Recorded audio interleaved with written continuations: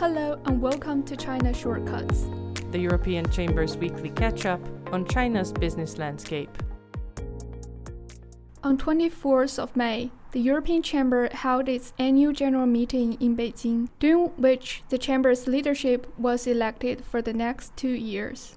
Jens Eskelund was elected to serve as Chamber President. He will be accompanied by Vice Presidents Stefan Bernhard, Miguel Montoya and Bruno Weil at the helm of the Chamber. Members of the Shanghai, South China and Southwest China chapters had previously elected Carlo D'Andrea, Klaus Denkel and Massimo Bagnasco as their respective chairs, all of whom will also serve as national vice presidents. Xiao Bozhang was elected for a second consecutive term as treasurer. In his first address to the members, President Eskelund noted that with the diversity of industries and experience that the newly elected executive committee brings to the table, he feels assured that they will continue to deliver high-level services to members.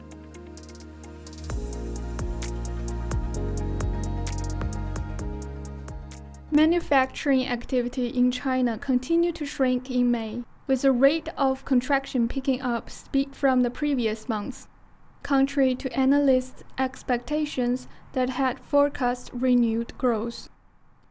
The official Manufacturing Purchasing Managers Index, or PMI, dropped to the lowest level since December and signaled contraction for the second month in a row. Supply and demand both continued to fall in May and at a faster pace than in April, with a decrease in new orders steeper than in production. The decline in activity also impacted staffing levels, with manufacturing firms shedding jobs as a result. Despite the worse-than-expected data, companies surveyed by the National Bureau of Statistics reported growing optimism about the business outlook for the year ahead. While services activity maintained growth in May, the rate of expansion slowed from April and was slightly below analysts' forecasts.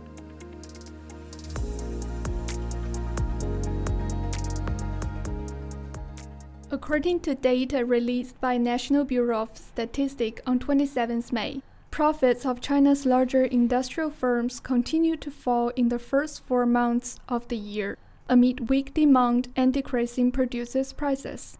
While the rate of decrease narrowed compared to the first quarter, the January-April data still showed the third steepest decline in 2 years, signaling a 20.6% drop year-on-year.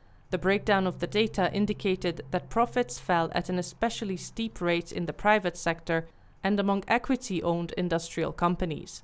Among the 41 surveyed sectors, profits shrank for 27, with ferrous metal smelting and rolling processing firms taking the biggest hit, a more than 99% year-on-year plunge in profits.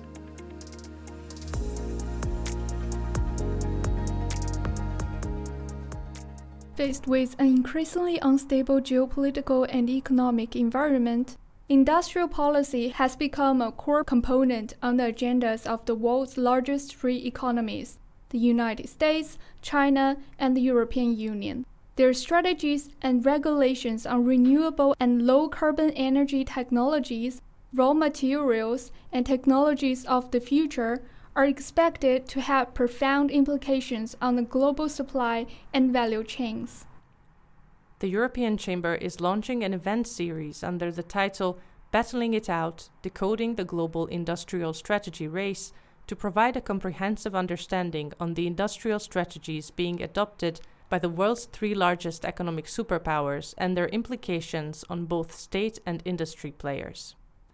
Join the first event of the series online on 8th June to find out what implications the U.S. CHIPS Act, which was signed into law in August 2022, may have on the global semiconductor ecosystem.